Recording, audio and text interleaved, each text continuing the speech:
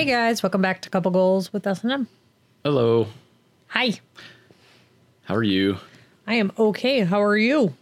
Doing all right. What's new? I can tell you what's new. It's always so weird doing like the banter thing because we live together, you know? Yeah. It just throws off the... It's like, I think other people, they might have something new to address, but we really don't. Well, I can tell the listener what's new. That's Hey, right. listener. I have a sore throat. That's not new to the listener. I think they're like, this is week 9 of Maggie being sick. Dude, I still have a sore throat, and it's on my left side, and it's my left tonsil, and I can grab it, which is how I know I should probably go to a doctor. Anytime someone says they have a sore throat, I always want to ask if they have full-blown AIDS as well. Just because of that Eminem lyric. It stays in my head forever. Because he says he has full-blown AIDS and a sore throat. As if the sore throat is the exclamation point on that sentence. Sore throats are terrible. They are. I mean, anyway, I do have something new, though. Yes. I have a news story. Let's hear it. Me. I never have a news story because I keep my head in the sand. Yeah, But I don't tell you about the news stories I have sometimes. well, I keep my head in the sand most of the time, but because I was on Facebook and this showed up in my feed, so now Yeah. we all have to deal with it. This is from, what's today's date? Today's the 24th. This is from yesterday at 3:34 p.m. So this is real new. A 20-year-old man has been charged after being accused of assaulting a 17-year-old boy that he caught sexually assaulting a 5-year-old boy. Wait, the 20-year-old is charged because he interceded. He assaulted a 17-year-old that he caught sexually assaulting a 5-year-old. So he walks in, he finds the 17-year-old raping a 5-year-old. God damn. And he assaults the Right to the rape, 17-year-old. right to the baby rapes. So he finds this dude raping a little boy, and he assaults the dude for raping a boy, and then he gets charged. Like, he's the problem. Yeah, you got to watch that. This is young in man. Eastlake, Ohio, just so we understand. This is local. He's the one to watch out for. Get him behind bars. Richard Adams of Paynesville has been charged with felonious assault That'll get dropped. It's got to get dropped. in an right? incident that happened at 8:15 on Thursday at East 363rd Street near Vine Street, according to court records. The 17-year-old has been charged with rape, the report says. Adams walked in on the boy sexually assaulting the child and started fighting with him, the report says. Police did not say if either of them were injured or provide any information on the child's condition. So it doesn't even say that he came at him with like a lead pipe or something, just that he started hitting him. That he was like, hey, stop raping this child. Please stop saying that. please stop saying rape and child. It's But very he did. upsetting. I understand. And my point is, this 20-year-old, in my opinion, is a hero. Yeah, Yeah. absolutely. And he has been charged by police. Was he arrested? Do you know? I just read you the entire story. Okay, I don't remember that part. Did he get arrested too? I don't think so. Oh, okay, good. At least you would think they would at least let him stay at home on the honor system. It's been charged after being accused. No, he's just been charged Okay. with felonious assault.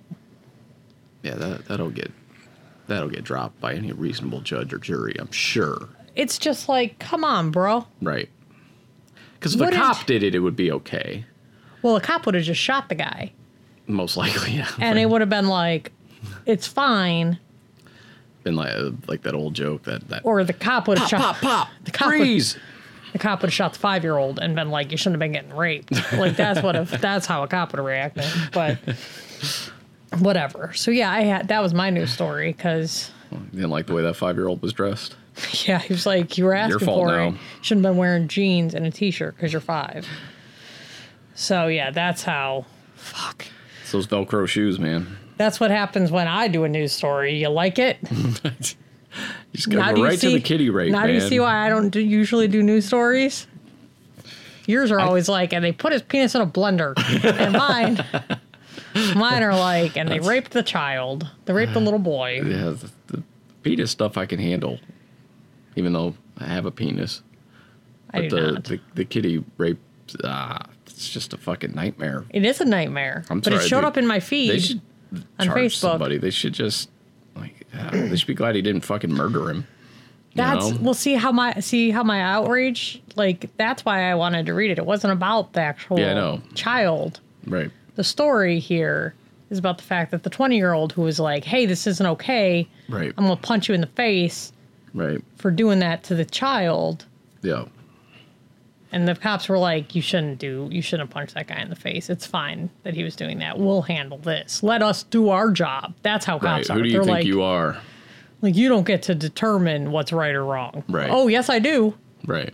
Watch me. Citizen's arrest. This guy. Citizen's arrest. This guy did bad things to a 5-year-old. Yes.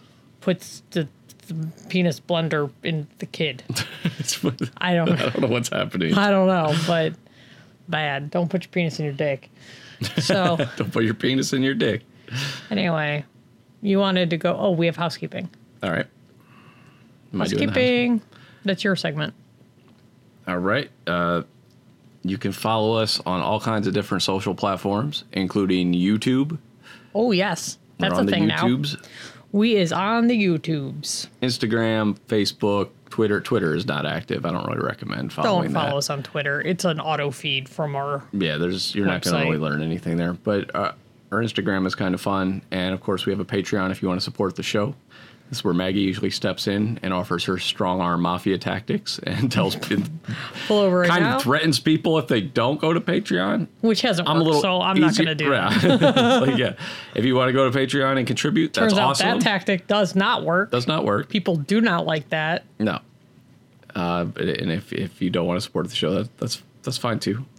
And by that's fine, it means that's fine. We see you. That's the lady. It's fine. No, it's fine. It's fine. We know who you are. We've also made note of who you are. Yeah, we're keeping a list. And as live shows eventually start up, we'll be making note of who you are. So it's fine. There's a threat. And there's your weekly threat from Maggie for not contributing to Patreon. Thank you, Maggie. Stay consistent. Well, with the Patreon threats. Couple goals. I would just say it's appreciated. And if not, we're just thankful you're listening to the show. Hopefully you're unless you're like broke. In that case, I get it. But if you're not broke and you're just an asshole, like, I'm onto you. Yeah. It's fine. Unless you're broke. Like, if you're broke, dude, I don't want your money. I don't know. Or if you're spending what would be a bad thing to spend $1 a month on? Cigarettes? Well, those aren't $1. You might get a Lucy. You can get a Lucy for $1. You maybe get a Lucy. I may have watched some old episodes of Chappelle Show to learn what Lucy is. Get yourself a Lucy. Yeah, if you have, you can buy a Lucy for $1. Kind of like when Bubba, we used to ride together to work. One of my friends, not a friend of the show, not just a friend of the show, but we would carpool to work. Take turns driving, and he picked me up one day, and it was a long time ago, so he had a CD in. It was the CD days. It was a long time ago. Yeah. Back when you guys worked together, for example. Right. It was like almost 20 years ago. And he had a CD in of a band called Down, which is one of the bands I really like. It features the lead singer of Pantera and some guys from Corrosion of Conformity. He had a CD in, but he had burned that CD. I've never been a big proponent of downloading free music and stuff. Even back in its heyday, the only time I would do it, and I was poor. I was very poor, but an album was like 10 to 12 bucks. Support artists. Right. Right. So no, I'm with you. So I would make the exception for songs that I couldn't find on CD. Or shit music.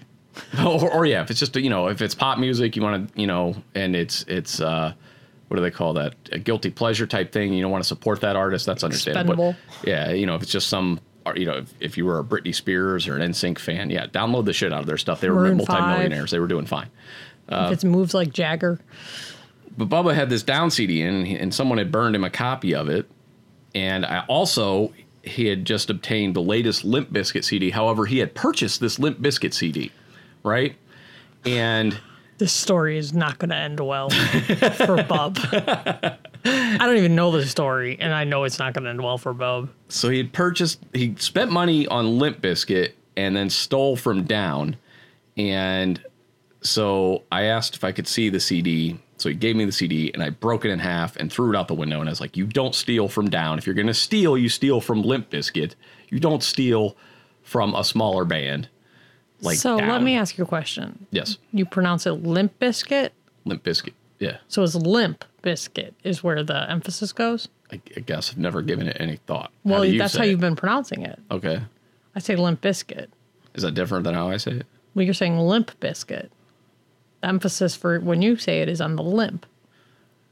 When I'm saying it, it's on the biscuit. Doesn't Fred Durst shout it out? How does he say it in the song? Limp Bizkit. Oh, I don't know anything about Fred Durst. Yeah. I don't fucking know.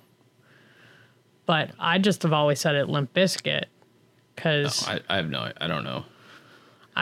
we've talked too much about Limp Bizkit. This is Those are upsetting. two words that just don't go together anyway. It's a really stupid Like band Fred name. Durst. Anyway, So yeah, and lesson learned there though. Like, oh yeah. Well, anyway, I would only download music from like I said, artists where you just couldn't find the CD. Sometimes it'd be a song like on a soundtrack or something. support makers is the point. Or creators, yeah, and Creators, makers, they're the same thing. artists. And Artists. the other time too is if an album would leak, like a few weeks early, I would absolutely download it. But then I would buy it when it was available. Right, that's so they different. would get their money. Yeah. That was and important to me. I have been known to buy things on multiple formats. So have you. Yes. But for me, it's more like book based. Like Yeah. I For me, it's movies. I own games. audio and paper versions of books. Yeah. Like Kindle, like e and paper versions or e and audio. I snapped one of your CDs in half, but it was for different reasons. So that was you had an Insane Clown Posse CD in your collection, and that was very early in our relationship. And Why you gotta out me to these people? you had an Insane Clown Posse CD. We don't even talk about this. And I found that and broke it. And I don't remember how that went. I think I just asked you about it and broke it and was just like, this, you can't, like, I draw the line here. You had all this country music and all this other garbage. You owned like 3 good CDs at the time, but I didn't break any of your other CDs. It was just It was the funny ICP because CD. like the CDs that I owned that you liked, you also owned. Yeah. So we had duplicates of Right. some CDs. Yeah. And then I owned like all this Faith Hill and Tim McGraw. Yes, I do remember a lot I of owned that. a lot of that. A lot of country. And that's because it was like There was pop 90s, country. you had a lot of, you had a 90s, 90s pop country was in general. different. You had like Spice Girls and Britney Spears and that kind yeah. of, I didn't break any of that stuff. That's because fine. I grew It's up in the fine. 90s and that was 90s pop. ICP though, that's right out. It's no So you're good. saying It's you not don't good. want to go chicken hunting? Because we's going chicken hunting. Who's going chicken hunting? Man, that's how I discovered ICP is I was at a record store. Ah, we's going chicken hunting? Yeah, listen. I was at a record store and they had a plastic bucket that was green and purple but made to look like a KFC bucket, right? And it Yeah. had little casingles. Do you remember casingles? Had little casingles of this band called Insane Clown Posse, and the song was called Chicken Huntin'. And then on the other side was like a dance feeling- mix or a I'm feeling so old vocal right now. free mix or whatever. So I took it. Of course, it was free. I'd never heard of them before. Singles. And I played it, and it was terrible immediately. So, but there was a kid I worked with at the time who liked really terrible music, so I gave it to him. You were like, hey. I was like, "Hey Tim, you might like this. You like really shitty rap music," and he was like, "Okay," and he liked it a Was lot, Tim the one who had brain damage? a little bit. Yeah. But no, he wasn't. He wasn't like mentally handicapped. He just No, couldn't he talk had, right. but he had brain. I thought he had brain damage from like a car accident. Yeah, he couldn't speak right. Yeah. He wasn't like stupid. He just I'm had just a speech saying. impediment from his accident. I'm just saying when someone has brain damage, you shouldn't say they have bad taste in music because maybe it was a reaction from their car accident. You think it would carry over that far? I thought it was just a speech impediment. You told me he had brain damage from a car accident. That's how you explained it to me. It gave him a speech impediment. That was the part of his brain that was damaged affected his speech. Oh, It didn't. okay. I don't think it affected his music taste. I mean, it might have. He liked all kinds of rap music, but he also liked really terrible rap music, and he loved it. So I inadvertently created an ICP fan. So to set the balance right, You I had to created a snap your, juggalo. Yeah, I did, and I had to break your CD in half in order to set things right, correct. Set the balance. It's like Thanos kind of thing. Yeah. Yeah. You are Thanos. I'm the Thanos of the music industry. You're the Thanos, Juggalo Thanos. Who's going chicken hunting? Not me. We's going chicken hunting. Nope. We's. Chicken, I don't even know what does that mean? Is that women? You going hunting for pussy? I don't know what that is. There was an episode of, that was the same episode of Chappelle's Show where they talked about chicken hunting. I don't remember. Like chicken heads, I think. I know like chicken head. That's a girl, right? That's like right. a hoe. Yeah. Is that what chicken hunt? I don't know. That's what that is. Okay, but he didn't say chicken head hunting. So chickens can also be girls, according to I think so. Insane Clown Posse. I don't know. Yeah, I'm not real familiar. But I had a pager and I had ICP as my. Because you know how you could record a message. This is a new confession. You know how you could record a message. Yeah. So I had ICP as my outgoing on my pager.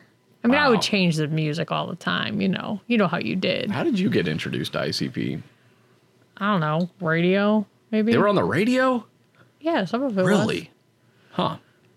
I always thought they were more of an underground thing that kind of blew up. No, they couldn't have been underground. How would I know about them? I don't know. Nothing I did was underground. Like, have you met me? I was not an underground person in any. Well, although I did watch Office Space. That's how we even started talking. Yeah. And nobody else knew what I was talking about when I quoted that. Yeah. Everyone else was like, "Yeah, you're a fucking weirdo," except you, who was like, "Yeah, I got your reference." I love me some Office Space. And now it's a cult classic, and everyone quotes it, and it's like, get the fuck out. Where were you when I was quoting it in the 90s, you dumb bitch? Such a hipster attitude. Well, whatever. Where the fuck were you in the 90s? Like their first album was better than their first album.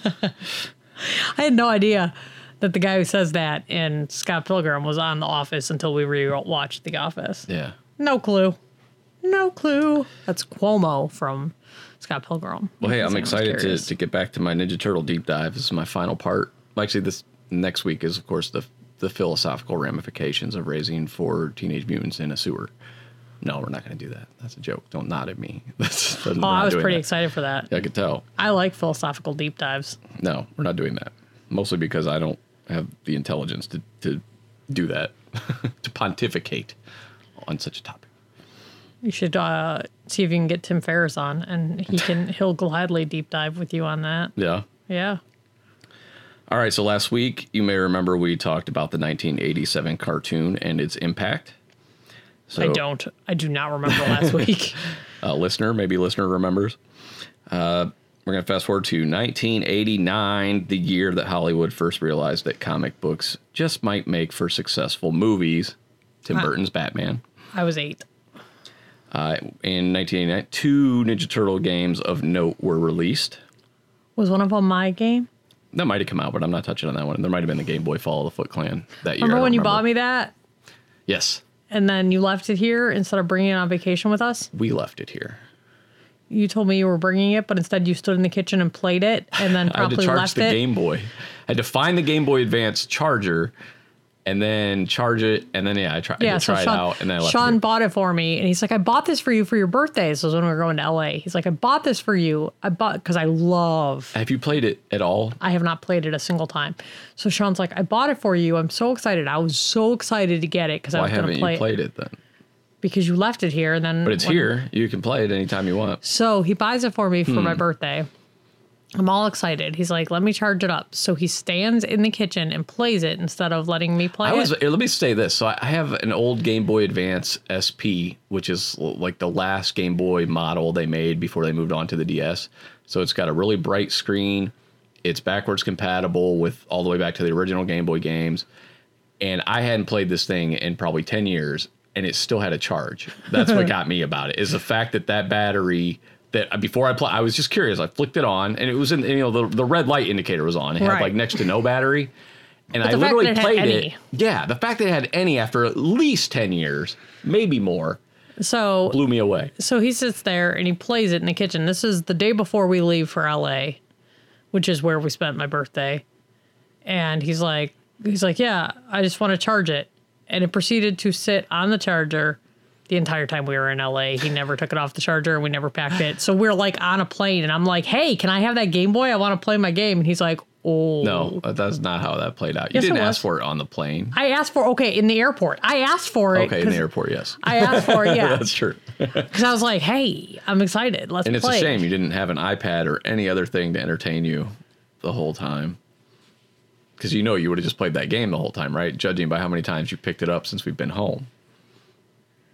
You can't just stare at me in silence. This is a radio. It's radio. All right, so I haven't played it at all. But I was really excited to play it in the airport. You were excited to own it. You would play it for like 5 minutes. It's kind of like when you bought me Altered Beast and I played it for like 5 minutes. You were so excited to play Altered Beast. And I was. made sure to... I got you the arcade version because that's the one you were used the to. one I was like, played. here, play the arcade version. Actually, I had to unlock it, I think. I think I played That through... game was so hard. Yeah, old arcade games, fucking brutal. So hard. And you got me that for Mother's Day one year. That wasn't like your only Mother's Day gift, I'm sure. No, I'm not. Oh, okay. That's not what I meant by that. God, you Altered Beast. Good Lord. That's not what I meant. And that's the only Mother's Day gift I've ever gotten. And it was that one year when he just bought me a single copy of Altered Beast. But speaking of arcade games, we're going to first talk a little bit about the Teenage Mutant Ninja Turtles arcade game. Surely you played that at the arcade. No?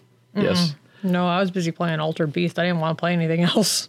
Well, you could find this thing, aside from arcades, and listener, if you're young, an arcade was a place where they had only video games in upright cabinets that you would stand and play. It was like a Dave and Buster's, only video games. And it was like dark, and it was usually in some low rent area, and you could smoke in there. It wasn't really like Dave and Buster's. It wasn't like a well lit Dave and Buster's Chuck E. Cheese type experience. Yeah, picture typically. like from Terminator 2. When that was a mall arcade. That doesn't count. Okay. I'm talking about standalone arcades here. But yeah, mall arcades were a little different. You couldn't smoke in the mall arcade. I've never been in a standalone arcade. Wow. You had to go to those. They were seedy. Yeah, I didn't go to those. Seedy places. I like going to those places. I like not being dead, so I didn't go to those. It wasn't like I never got in a fight or saw anybody get shot. I just mean it was very similar to a bar atmosphere. Okay, yeah. But typically without the alcohol. My self-preservation kicked in at a very young age. Right? So yeah, it kicked in very young. But you could find this at bowling alleys and Pizza Huts, though. This thing was a 4-player arcade game. Pizza Huts had arcade games. They did. Sweet. So Pizza Huts, pizza places in general. I was busy playing Altered Beast. Would have these cabinets. It was a 4-player beat 'em up style game. You had 2 buttons like attack and jump. The graphics were based on the cartoons. Basically, they sent Konami. Konami was a developer, publisher. Konami Code. They sent them the artwork for the cartoons and the comics. And this was before the Turtles had actually blown up, really. They just sent them all that stuff, and Konami just kind of ran with it from there, using that artwork, created the beat 'em up game. Hugely successful. A lot of people remember that game. And then I have it on the 360. They re-released it on the 360. They released it on the NES too, like a year or so later. And with it was, I don't know, it was an NES version of an arcade game. What are you inviting people over? Who cares? But I used to play it every year. We used to replay on my birthday. Me and the boys would replay the Ninja Turtles arcade game because you can just blow right through it because you have unlimited continues. Oh, that is nice. That was the first arcade game I ever finished because I just kept pumping quarters into it. Me and Steve finished that at some random bowling alley on some church bowling night thing. And we were in a bowling alley and they had the arcade game, and I had enough quarters that we just kept pumping quarters in, and we finished the arcade game. That doesn't jive with the rest of your life story, but okay. No, it doesn't. But I did. So right. It doesn't jive with it. It doesn't. It doesn't jive with the rest of your life story. I was probably using the money my mother had given me for food or something, or to bowl with. That doesn't jive with the rest of your life story. Actually, that's probably what it was. Either. It was probably money to bowl with. Yeah. And instead, I just went and played Ninja Turtles. Your mother didn't feed you, so that doesn't sound like money. Well, she wasn't there. I remember too. Like this was like one of those things where I would go with the Roccos, because the Roccos were like the fun church family. They would, they believed in God and Jesus, but they also believed in living their lives in a somewhat entertaining fashion as well. They didn't, just kind of sit around and read the Bible 24/7 like my mom did. They had TV. They had video games in their house. Yeah, I know. We were there. They had dairy products. We were there, and they had motion interpolation on. It was terrible. I love that my family is so sensitive to motion interpolation. That was great. So, yeah, we're at the Rocco's house. Lifelong family friends for me. And Steve's parents and friend of the show, Steve. Steve's friend of the show. We talk about him often. And we were over there last week when Steve's brother Rob, my other friend, when he was in town. We were over there, and I put on the Spider-Verse movie, Spider-Man Into the Spider-Verse, and you showed up with the boys. Mm-hmm. Logan had to work, so I showed up later after he got off work. And all three of you were like, "What's wrong with the TV?" Mason was like, "This is giving me a headache," and got up. Me. Oh, that was you? I thought Mason said that. Mason said it was bothering him, and then it was hurting his eyes or something. It was giving me a migraine. Okay, so I fixed the issue. It's all sorted now. No more motion in it. But I love that you guys are. And I didn't even do anything at first. I was like, you know what, Sirocco's TV. This is how they enjoy watching TV.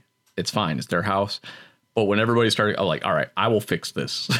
Literally, our entire family was like, we can't watch this. It is so bad. I don't understand why anybody would enjoy it. The three of us arrived and we were like, we can't watch TV like this. Like movies, how are you watching TV movies like are filmed at 23.97 frames per second, basically 24 frames per second. So upping it to an artificial 60 or 120 hertz is insane. And it creates some kind of ghosting. It does. Because it's artificial. It's introducing frames that aren't there. And that's literally what it does. It interpolates. It adds extra frames using old pixels and new pixels, and it's weird because I've never noticed it before, but maybe it's just because I'm so sensitive because of my migraines. Yeah. But I was seeing ghosting, and it was giving me a headache, and I was like, I can't watch this. See, I let it go because it was on the lowest setting. That's the only reason I was like, I can deal with it. But when you guys came in and were like, "What was it?" And it was funny because I had the nicest chair in the house. I had this great recliner. Yeah. I had an awesome chair, and I was like, and I didn't plan to stay anyway, but I was sitting there and I had this great chair and I'm watching, and I love Into the Spider-Verse. I can't not watch it. And then it has this terrible ghosting, and I'm like, all right, well, I guess I'm leaving because I will give up the best chair in the house because I can't watch this kind of situation. And it's like, they're the best family ever, and I can't sit here and watch this. I fixed it. I took care of it. You did, but I still left because I was like, I can't handle what just happened. It was very traumatic for me. John, the guy that I do the Sean Knobs and Boomsticks podcast, available now on Anchor and Spotify and a few other platforms, Google Podcasts, not yet on Apple. He has that giant 120-inch screen in his basement, or 100-inch screen, whatever it is, and he has motion interpolation on, and it really hurts my head to look at it. Like, it drives me nuts. That's good. It's a good way to use your own theater. That's John's probably listening right now, and he's just screaming, "Fuck you!" That tends to be his reaction when I say anything denigrating about him. Well, I just don't understand why you would create a false sense of anything there. Like, right.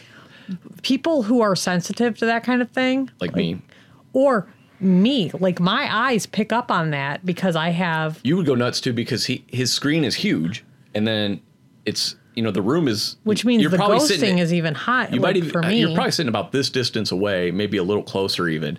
And so when it's that big, it really, the first time I was like, dude, I literally had to look down. I was like, you got to turn that off. Like it's hurting my head. It was hurting my eyes. Yeah. It's just something. And it was weird because I wasn't being dramatic. It was literally something was hurting in my head from it. Because my migraines are like ophthalmic. Like I have all of my migraines are in my eyes.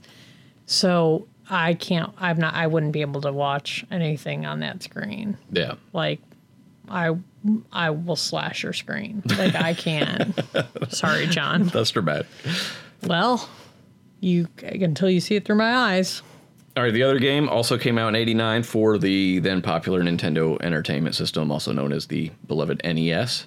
It was made by Konami as well, published in America by Ultra Games. Very successful, sold 4 million copies. Fuck that game. I don't know if you've ever played it. Fuck that fucking game. That game is so brutally fucking hard.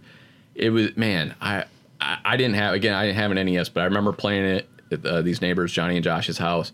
And we would take turns, all three of us. And, some of us were better at certain levels than others. There was a goddamn swimming level where there was like the electric traps or whatever, the lightning traps. It makes sense that there's a swimming level. They're turtles.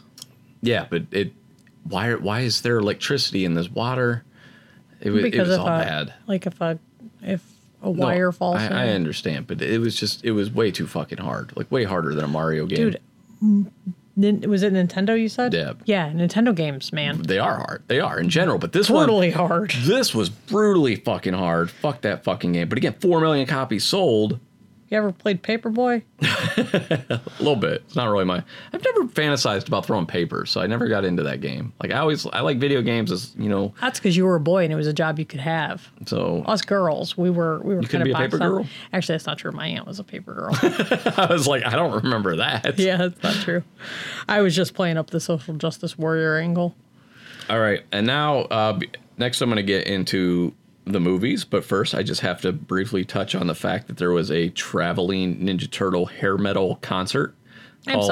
Called the Coming Out of Their Shells Tour. Oh, yeah. Yeah. I didn't know it was hair metal, but I guess so. You gonna recognize it? You can count on us. No, That's hair we metal. don't have licensing for that.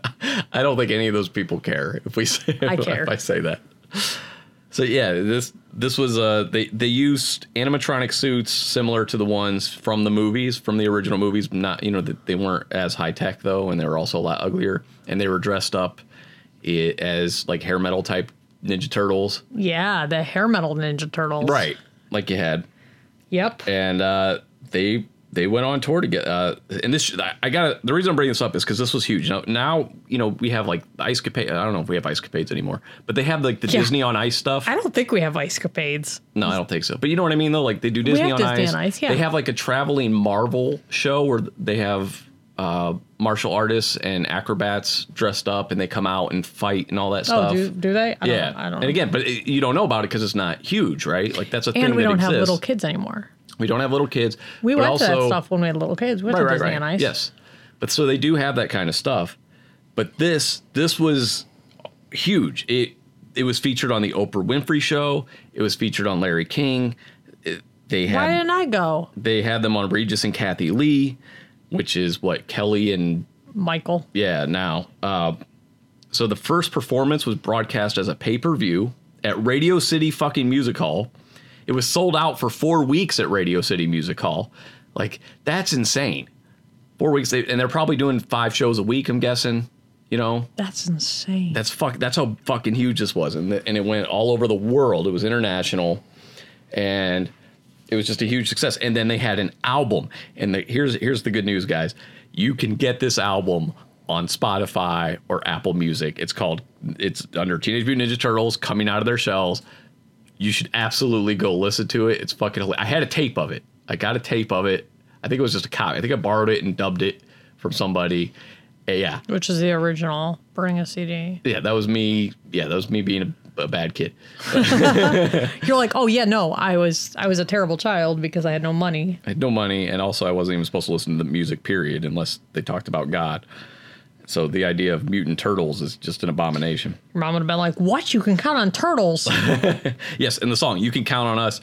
This song should be remembered alongside Stan Bush's The Touch. It's of that level. What does that mean? The song The Touch by Stan Bush. I don't know what that means. That's, from the Transformers animated movie. You got the touch. You got the power. You don't know that song? No, but we don't have the rights to that either. So hair metal classic. Nobody report us, okay, guys? All right, now I just had to bring that up because it's crazy that it existed. You should just Google Ninja Turtles Coming Out of Their Shell, see the costumes, and maybe there might be video footage. I didn't look that up, but you can look up the actual soundtrack. Who went on tour? So what's that? You're gonna talk about who went on tour because I saw that. Oh, Michael Ian Black and Ben Garant of The State and like Reno 911 and that kind of stuff. They were part. They were nobody back then. They were actors coming up. They were like kids, and because Sean watched the documentary many times, so I've seen that bit. Yeah, and so they were asked if they wanted to go and do promotion for it. So they would go to they would travel like a week ahead of the show and do promo work in these turtle costumes. Yeah, on the streets that are dressed as turtles, and they told a story about going down to Mexico where they didn't have any crowd control or police or anything, and they had to go up on the roof of this building because it was just a sea of Mexican kids swarming this area with no barricades or anything. So they're on this roof tossing T-shirts and pizza down to these children. It was just fucking crazy. Can you imagine them throwing pizza off a roof? Right. That's what they said, though. All right, so we're going to move on to the movies. Like, is it in a box? Is it just a slice? They probably had like a T-shirt gun and they just... Whoosh, of pizza? Yeah. Just imagine that. Just high velocity pizza, right? Hot pizza in your face. Well, it probably wasn't It was hot. Mexico, so they were like, yeah. It's like Arrested Development, where they're like, well, we can't sell it here, Right. but we can do it somewhere else. Okay. Anyway, So as I mentioned earlier, Tim Burton's Batman had really blown the doors open for comic book properties. So with all the success they were having, with the TV show and well, I guess mostly just the cartoon and the figures, they thought it'd be a good idea to make a movie. So Steve Barron, who at the time was a music video director, mostly known for Michael Jackson's Billie Jean and a-ha's Take On Me. He was the director of those videos. oh yeah, He was brought on board. He didn't like the initial script, so he went to the original comic books and adapted them for the screen with a writer who at the time was working on a show called The Wonder Years. And they never heard of it. they banged out this script that, again, just adapted the original comics, which is what so many Hollywood people need to learn, that the comic books are excellent source material for your fucking comic book characters. One would think. One would think, but instead they're like, no, we can do this. We can do this better. We could take this Punisher thing and make it good. It's like, no, it's already good, and now you're shitting on it with your fucking Hollywood nonsense.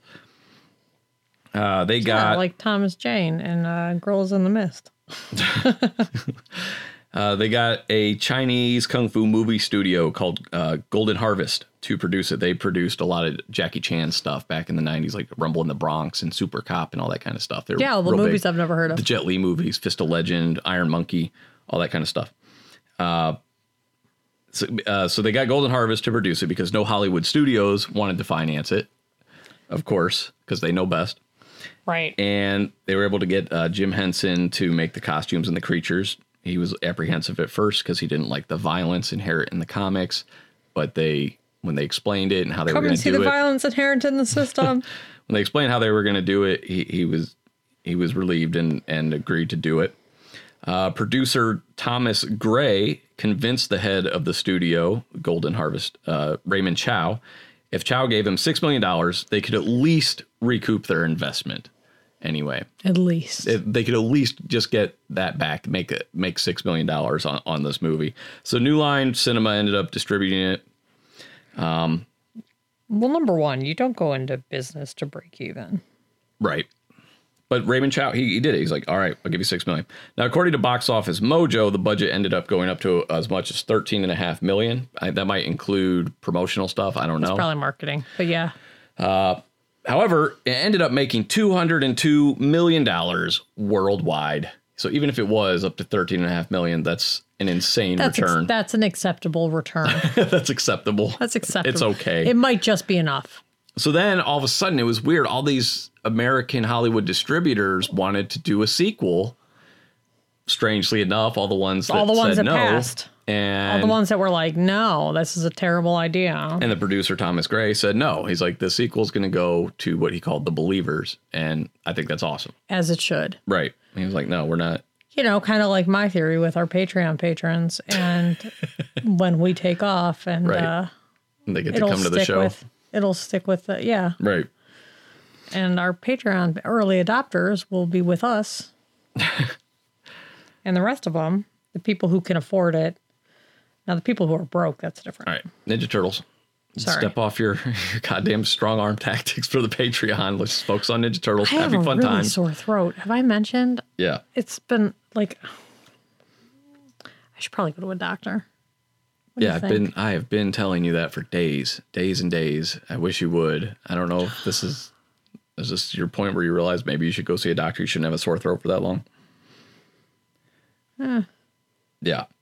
All right. So anyway, so the success of the movie. Now, again, success can't even be overstated. Like, there were lines around the block for this fucking thing. Success can't be overstated. You just stated $200 million, like on a $6 to Like I said, $13 million. It can't be overstated. It was a huge success, and And I remember Steve telling me he sat on a garbage can to watch this movie at this theater. Yeah. They don't let people in now if there aren't seats. See, I don't know what the deal was, but yeah, he and his dad stood the whole time. What kind of weird ass non-crowd control? Like, this is why the fire marshal had to start doing shit. In the Akron, Ohio area at the time, they'd ever had a movie that would, you know what I mean? They're like, we don't know capacity. Yeah, right. We've never been to capacity they didn't keep track before. of capacity probably back then. And then the fire marshal had to come in and say, no, you only are allowed to have so many people in a theater. It was probably that there were seats, but they were just like single seats. And Steve was a kid. And nobody would move over because Akron is full of it's just people in general. Nobody wants to move over. Well, now we have assigned seats in theaters. Yeah, well, not all theaters, but yeah. Well, the ones that I want to go to. All right, so the success of the movie ended up warranting sequels, of course. The first one came out just a year later, and it shows because it sucks. It's fucking terrible. But Secrets of the Ooze. They were so concerned about this lightning in a bottle thing, and that they were comparing it to Cabbage Patch Kids. They were like, this is a huge thing, and then it's going to sink immediately, right? So they were like, let's pump them out. Do it, right? Yeah, and again, it was very profitable. And then a third one came out in 1993. And despite diminishing returns on each movie, every single Ninja Turtle movie, including the new ones, has been profitable for the studios. Like, they've never taken a bath on any of these movies. It's weird because the more recent ones suck. And the first of the more recent ones, the 2014 one, it was comparable. I mean, it made hundreds of millions of dollars. Like, it did really, really well. That is shocking information. Right. Yeah. That is shocking. I don't have the numbers here, but yeah, that's why they got a sequel out in 2 years, because and the second one didn't do nearly as much, but the first one did. That is shocking. In 2007, they did an all CGI Ninja Turtles movie that we went and saw opening weekend. I don't know if you remember that. I don't. It's actually, in my opinion, the second best Ninja Turtle movie. It made a profit, but it wasn't considered profitable enough to continue doing that. So and it's actually a sequel to the first three. Like, it references things in the first three movies. Who remembers 2 and 3? I do vaguely. Yeah. Well, I watched 2 a few months ago. I talked about it on the pod. Mason and I watched it. Yeah, it was really bad. Whew, it's so bad. All right, so the next one came out in 2014. This was produced by Michael Bay, Mr. Style Over Substance. And he wanted to change the origin of the turtles instead of, the origin that everybody knows, the liquid ooze in the sewer. Didn't he want to do like space cadets or something? He wanted them to be aliens that came to Earth. And then there was huge outcry online. One of the few times the outcry online has had a positive effect, or an action, not necessarily a positive effect, but actually been effective at all. Speaking of positive effect, we didn't get a chance to talk about the fact that. Can I finish? I'm so close to being done here. So yeah, he wanted to do an alien origin, and internet, all the Ninja Turtle fans were like, "Fuck you, please don't do that." And he relented, and then he put a joke in the movie about, "What do you think we are, aliens or something like that?" Some kind of joke like that. Hey, go fuck yourself. Right. And both those movies are pretty bad. Shove it up your pee hole, Michael Bay. Mostly. The CGI, it was too much with the CGI, and I talked about this on the podcast I do with John. But I hate when they do CGI stuff and the camera is clearly an in-program camera. It's not a real camera, so it starts going around at impossible angles, and it immediately just makes me think I'm in a video game, and I don't like that, because they did full CG turtles. And then my biggest problem with the fucking movie is that it was all about action set pieces, a la Michael Bay, Fast and the Furious type stuff. Not enough martial fucking arts in your ninja movie. It's a ninja movie.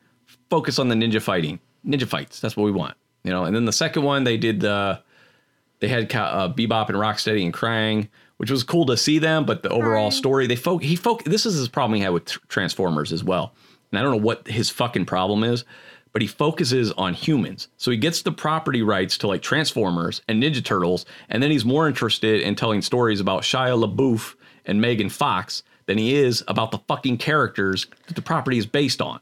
Because he likes Megan Fox. He does like Megan. Who doesn't like Megan? She's fucking hot. Like, I mean, I get that. But that's why. That's Shia LaBeouf. And then Will Arnett. It's Will Arnett and Megan Fox in the Ninja Turtles movies. And Will Arnett's character, oh my God, I don't know if you remember him. He's a character from the cartoon who was April's co-worker, and he talked like this in the cartoon. I remember. That's who he Michael Bay was like, let's bring that character to the forefront of the movies. Let's bring this dude who's been in like 4 episodes of the cartoon that no one cares about. And then let's have him played by Will Arnett, who has like world's sexiest voice. You like the Batman voice? Does Lego Batman get you hot? Will Arnett is known for his voice. That just cracks me because I just think he sounds funny. It's not because I'm a dude, so I don't think anybody that sounds like Patty and Selma is hot. Will Arnett, and like that's why it's funny that like when he's on 30 Rock and Jack Donaghy and Devin Banks, and they're like, we're gonna have a talking like this contest. Yeah, it's like that's they both have the low voices. Yeah, it's very hot. So so they focus on their characters, April O'Neil and whatever the fuck, I can't remember the name of his character. And nobody cares about his character. It's just stupid though. We don't need that human touch point for these properties. You know, we're familiar enough. We don't need Shia LaBeouf and his parent drama, and we don't need April O'Neil and Will Arnett and their, he likes her, she doesn't like him. No one fucking cares. Focus on the property at hand, you fucking moron. I fucking hate Michael Bay. I don't know if you know this. I don't know if you can tell. Bringing it back to 30 Rock, we can be like, LA rules, Michael Bay, freeways, Legoland. Like that's Michael Bay.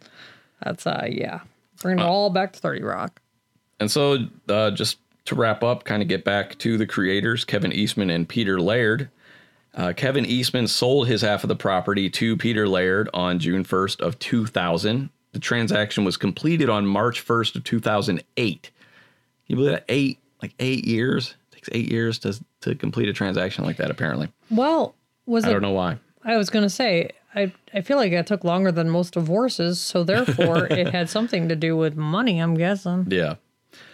Peter Laird then sold the property to Nickelodeon on October 19th of 2009, but he still retains the rights to create and publish up to 18 black and white comics a year based on the property. And Kevin Eastman now works with current Ninja Turtle comics publisher IDW as an artist and writer for the series sometimes. So he still works on the comics, that's the current comics that are running. That's weird. Well, they probably went to him more than anything, I don't know if he went to them or not, but Kevin Eastman is on Twitter and all the social, and he'll sell, if you join the Kevin Eastman fan club, he'll sell you figures with his autograph on them and comics and stuff like that. Well, hey man, you gotta hustle. Yeah. Make that money. Why not? Make that money. Actually, hustle's a terrible word, but yeah. So, and Nickelodeon, they produced the CG cartoon, which is the best Ninja Turtles cartoon, in my opinion. But it's, the 80s one is great for nostalgia. It's never been like a great show. You would think that. Yeah. And then the CG one is so well done. And now they have a new one. They ended that series, I think, in 2017. And they have a new one that's done in like that flash art style. And I'm trying to like it. They got some good voice actors behind it, like what's his name? Jean-Paul Ralphio or Jean Ralphio. Jean Ralphio from Ben Schwartz. And so he does the voice of Leonardo. They have some other good stuff, but it's a very like a zany cartoon. It's not really it's almost a throwback to the 87 series in a way, because it's so like over the top goofy, instead of like they did another cartoon in the 2000s that it was hand-drawn animation that was a lot more serious, a lot more comic book based. Then they did the CG one, which I think is the best one. Is that the one with the Teenage Mutant Ninja Turtles? Yeah. That same song that I get stuck in my head all the time? Yeah, that's the CG one. Yeah. I get that stuck in my head. And so, yeah, there's a current run right now, and there's going to be a Netflix movie based on this current animated series. And supposedly they're working on rebooting the movies. Unfortunately, it's the same guy handling production, so it might be crap again. I would like to see them go back to the suits with some type of CG enhancement, like have actors in suits. And then kind of like with Iron Man, the way Iron Man is, a lot of the time his whole suit is CG. And I understand that works a lot better when it's metal as opposed to skin. But if they had actors in partial suits and they could, work some stuff in later, I would like to see that. I don't know, though, because when The, what's it called? The scroll. What was it called? The Skrulls in Captain Marvel. Nope. That's not the one I was talking about. The Chitauri. The Chitauri in the Avengers. Yeah. They were just in mocap suits. Right. And they were fine. Yeah. But that also, though, we weren't really focused on them. They were only there. Well, yeah, but it was also like 10 years ago. It was 10 years ago. But what I mean is they were in fast moving action scenes. They weren't in dialogue scenes where you could really look at them like Iron Man is. So, right. But my point is, it's been 10 years. Surely they can. well, see, that's up what I mean, that though. shit. But if they had like actual suits for some of that, and then for the fighting, they could CGI so the actors didn't have to wear the bulky suits so they could move faster and stuff. Yeah. That's actually one of the things they did in the original Ninja Turtle movie, the 1990 movie, is I was talking about how they film at 24 frames a second. They would film at 22 and 23 frames a second to speed it up a little bit because those suits were like 60 pounds each. Yeah. And they were, drenched in sweat and everything. And just to kind of make the action look a little bit faster, they would speed up they would speed up the frame rate a little bit or slow down. I don't know how that works. You know what I mean? Instead of running at 24, they would do it 22 or 23. My throat hurts. All right, let's do your thing now. Well, I wanted to wait before my thing. Oh, we you never wanna talked talk about James Gunn. Oh, we did. We never talked about James Gunn. James Gunn is back on Guardians of the Galaxy 3. That's what I wanted to talk about, is how internet outrage, everyone was freaked out about that, and then he got kicked off, and now everyone... See, I think that was, again, manufactured, though, because that was this weird alt-right outrage, where the same people that believed in Pizzagate, that thought that they were really, that Hillary Clinton was really, I think it's the same guy that started it, that she actually had some sort of child sex ring running out of the basement of a pizza parlor in New York. That's not a thing. And this pizza parlor didn't even have a basement, turns out. Not a thing. Not a thing. But yeah, same guy. Anyway. So yeah, he's back on. He's We back. never talked about that. We didn't talk about that. I thought you were going to talk about Shazam. I thought you were going to address. We were going to go see Shazam yesterday. They did there was like a one-day sneak preview. It comes out in 2 weeks, and I had bought tickets. Well, and then I traded sex for not going. Like you do. Just and like a guy, I'm always like, okay.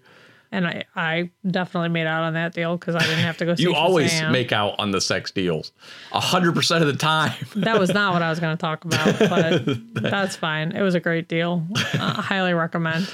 And truthfully, the only reason I wanted to go see it was so we could put something up on YouTube, have a review up, get some attention. I didn't want to record something on YouTube. I'm pretty sure the entire left side of my neck is so swollen because I was trying out this new teleprompter app that I have. Yeah. And when I film myself, the left side of my neck is swollen. Well, you should see a doctor and right. Do your thing. Let's blaze through your thing. I don't know what that was not a good segue. I do terrible, halting, abrupt segues. That's you my go thing. now. Yeah. So, before I get started, I do want to say that the source material for this is going to be linked in the show notes because I used one article and then I went ahead and paraphrased it and pulled quotes, and I'll tell you when I'm using a quote, but it's just one article that I found really interesting. And I'm just basically recapping this article in different ways. So the article itself will be linked in the show notes if you're interested in reading it in its entirety, because I'm not telling you the whole article. It's written by Jessica Burstein, and it was published about 10 months ago in 2018. She was the official photographer for Law and Order. Oh. So we start back many years ago, and when Jessica was having dinner at Elaine's, which is a restaurant in New York City, and it was known not just for its famous and infamous clientele, but for the behavior of Elaine Kaufman herself, who was the owner. Yeah. And she framed anyone and everyone she could. So she was one of those that all the famous people would eat there, but then she would yell at people and be super nasty to them. Yeah. And Elaine's closed in 2011 after Kaufman died, but everybody loved to go there. It was full of famous people. So despite the fact that Elaine in general disliked women because the place was a boys' club, Jessica managed to become one of the handful of women who Elaine tolerated. Elaine was a fan of Jessica's work, and she asked that Jessica document Elaine's. So the photographs that Jessica took were hung on the walls of the restaurant. And Elaine knew that Jessica was terrible at the business side of being a photographer. So Elaine wanted to act as like a photo agent. Yeah. So like a typical meddling old woman, she would kind of push Jessica's business onto random people who would come in. A typical what woman? Meddling old woman. Oh, meddling. Okay. So one night, Dick Wolf walks in. You can't say Dick Wolf on TV. And Jessica's having dinner with a famous writer. And Dick walks over to the table and introduces himself to the writer. And the writer is like, cool, like, go away, you know? Yeah. Eventually he gets tired. The writer gets tired and he leaves. And as the writer leaves, Dick walks over, jumps off of his bar stool, and he sits down at the table with Jessica. Just ignore Crowley. So they spend the next couple hours in conversation, and eventually he realizes, like, what a talent Jessica has. Yeah. And with her photography. The next day, he calls her and he asks her to have dinner to discuss this idea he has for her work. He wanted to do a book of Law and Order crime scenes that would emulate the work of the late great photographer Weegee. And because of the crafting of the show's crime scene being so precise, he believed that if it was properly photographed, these fake crime scenes would blur an interesting line between like illusion and reality. Yeah. So if you've seen the show, you know that they emulate like real crimes that are going on. Elaborately staged. Right. So they met back at Elaine's and they talked, and she went on her first shoot and she was like, I don't think I can do this, because it was like they shot in Manhattan. Yeah. And she was like, this is a nightmare. And she's like, it's outside. There's terrible harsh shadows. Like, this is just awful. Yeah. So she tells Dick Wolf, I don't think so. Like, this is just fucking terrible. And he's like, you don't understand. I only hire people who are as obsessive as I am. And the fact that you think this is too hard tells me that you're obsessive. Yeah. Like, keep at it. So Jessica didn't become the Law and Order official photographer until the beginning of season 4 in 1994. And at that time, there were no official photographers for TV shows in New York City. I've never even heard of that. Yeah. Not that I would know, but I didn't know that was a thing. Right? So Dick, however, he had started his career in advertising, so he knew the value of publicity through photographs. Yeah. And especially through like magazines and news. He's related to Fred Wolf of the Ninja Turtles cartoon. I don't know, but you can look him up. So he's been married like 37 times. So the issue with photographers was the notoriously bad treatment of still photographers in film and television industry. I feel like the industry abuses a lot of people. Well, they do, but on any TV or film set, still photographers are not part of the filmmaking process, and hence they're not absolutely necessary. Although the photographer on set has a job to do, mainly publicity shots, production companies are focused on production, right? Yeah. So actors. And as often happens, if an actor is having a problem with lines, he or she blames somebody other than themselves. And it's normally the person who doesn't need to be there. So that's normally the still photographer. Right. Like, they normally say shit like, you're in my eye line and you're distracting me. Yeah. And it results in the still photographer getting kicked off the set. So this is from the original article. On Law & Order, the one cast member who immediately upon arrival tried to create problems for me was Angie Harmon. What Angie didn't understand was by the time she arrived, I was already an old member of the Law & Order family, and what a family it was. Those who worked on the Law & Order shows, we saw each other more than we saw our own families. And while, as in any family, there was some dysfunction, when push came to shove, we had each other's back. And so Angie miscalculated. She's the... Oh, no, I'm thinking of Mariska Hargitay. Who's Angie Harmon? She's the one who has the wonky eye. Angie Harmon. Huh. So when she became enraged when I was shooting her during a scene, insisting that I stop. Sam Waterston and Stephen Hill were in that scene. This is like classic Law and Order. Yeah, this was Law and Order. SVU. I talk about SVU in a little bit, but no. Sam Waterston and Stephen Hill were in the same scene and promptly explained to her that they wanted their pictures taken and that she better get in line and do the work. The real problem with Angie is that she couldn't remember her lines ever. Look carefully at the scenes with her and you'll notice all the cutaways while she's speaking. It took so long to get the shooting done with her that working hours became extreme, and in turn, the crew's morale was on the floor. Dick decided to get her acting help. One night, I stopped by and happened to ask the sound mixer how things were going. Better, he said. They stopped giving Angie big words. Oof. Yeah. So, just prior to shooting the first spinoff, which was SVU, yeah, Jessica met Mariska Hargitay, which is who you're thinking of. Right. By all They look accounts, similar.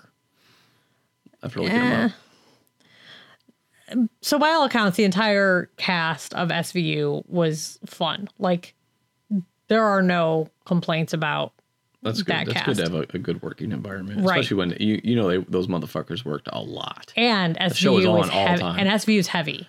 Yeah, right. The subject matter. So in particular, Chris Maloney, he's known as a prankster. Oh, he's a funny guy. He was in like Wet Hot American Summer. He's got that show Happy based on a comic book by Grant Morrison. So Chris and Jessica's the photographer, remember? They carried out a photo shoot idea that Chris had envisioned, and it's a riff on a Real magazine article called Up All Night with Mariska. The photos were shot by John Regal originally. So Chris looked like an absolute lunatic, and he wanted to do a twist on every single photograph in the article. So Mariska was like, it was supposed to be sexy. Like she was drinking and she had like a man just, fawning over her. Yeah. And it was just, every single one was like her looking like she was just a sex kitten. Yeah. So Chris was an exact replica of every shot. So they had Dean Winters playing the date. Nice. Dean Winters, anyone who doesn't know, is on 30 Rock, he played Dennis Duffy, but he was also one of the detectives on SVU. So that was the date. And then all of the fellow revelers, so like all the people in the background at all the parties, were just played by Teamsters on the lot. Nice. At the parties. And they were printed out in the same format of the magazine article and given to Mariska as a gift. That's awesome. So that was like the environment working on SVU.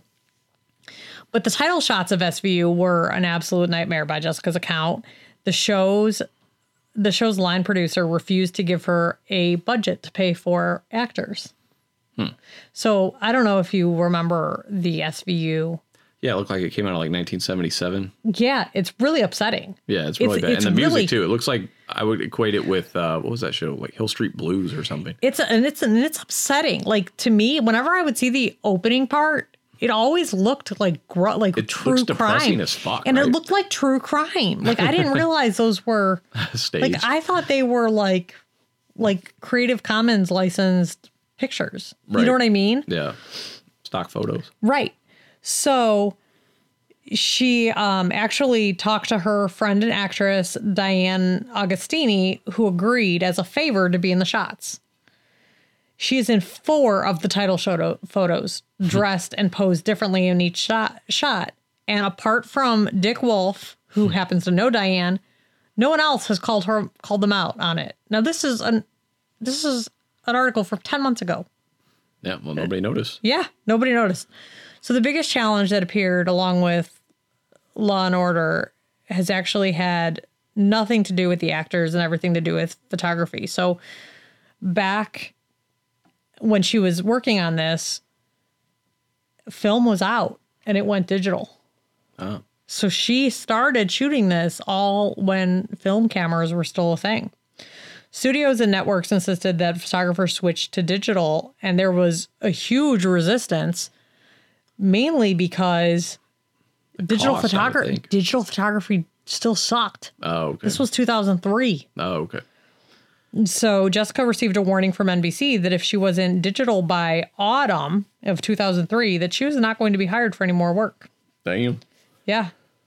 The transition to digital, she said, was painful because camera technology sucked. Yeah.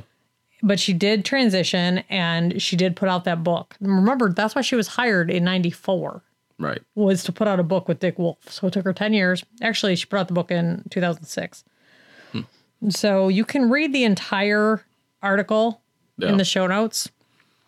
I'll put it up. And it does have other behind-the-scene goodies, like working with Jerry Arbach, and the time that Julia Roberts insisted she'd be fired, Jessica be fired.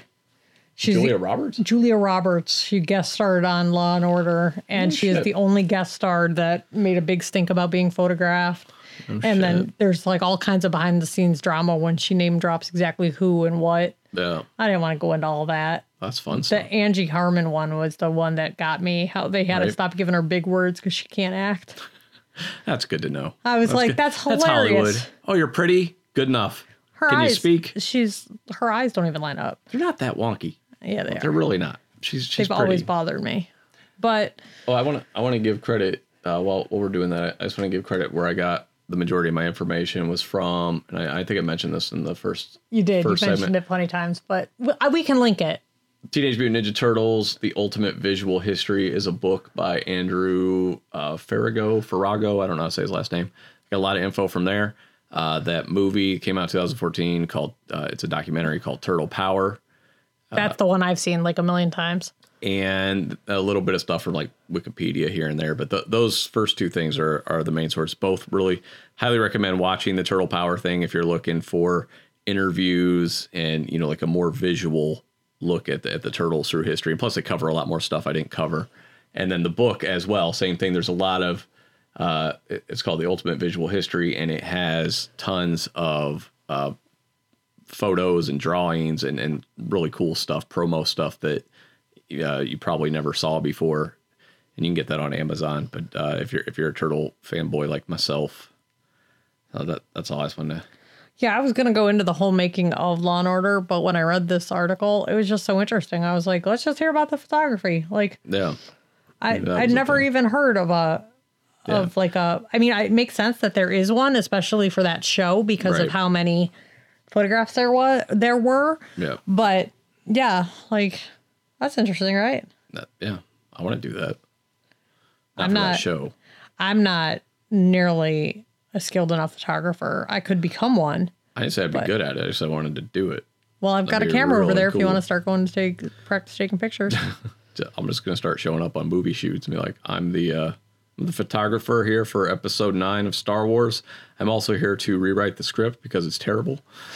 I do both. I do both things. Yeah, I'm a photographer and I'm rewriting this garbage script by Also, J.J. while we're Abrams. here, we're reshooting episode 8. Yeah, episode 7. We're starting there. Yeah. We're starting with episode 7, and we'll go forward from there. We're gonna have a villain that's actually. Ooh, there's a new Star Wars this year, so probably the last 3 months of podcasts of the year are probably going to be very Star Wars focused for me as I get ready to rage and hate on. That's good because you love Star Wars at Christmas time. I do. Star Wars I do at the love Star Wars. holidays. Yeah, they go together, man. It's peanut butter and jelly. I don't know why. I do. Well, I think I covered why. It's like Disney. They've been smart with their marketing and their tie-ins and everything, and it's worked on me subliminally. And I just think those two things go together, even though all the original movies came out in summer, including the prequels. The prequels came out in summer as well. Yeah, I remember when the first prequel came out. I was working. Well, and we saw the other two together, episode 2 and 3. That's what you said. That's true. There are big chunks of my life that I don't really remember all that well. You don't remember seeing the prequels with me? I remember what theater we were in and everything. Dude, when the kids were little, there are huge sections that I had to like block off just to get through. Yeah.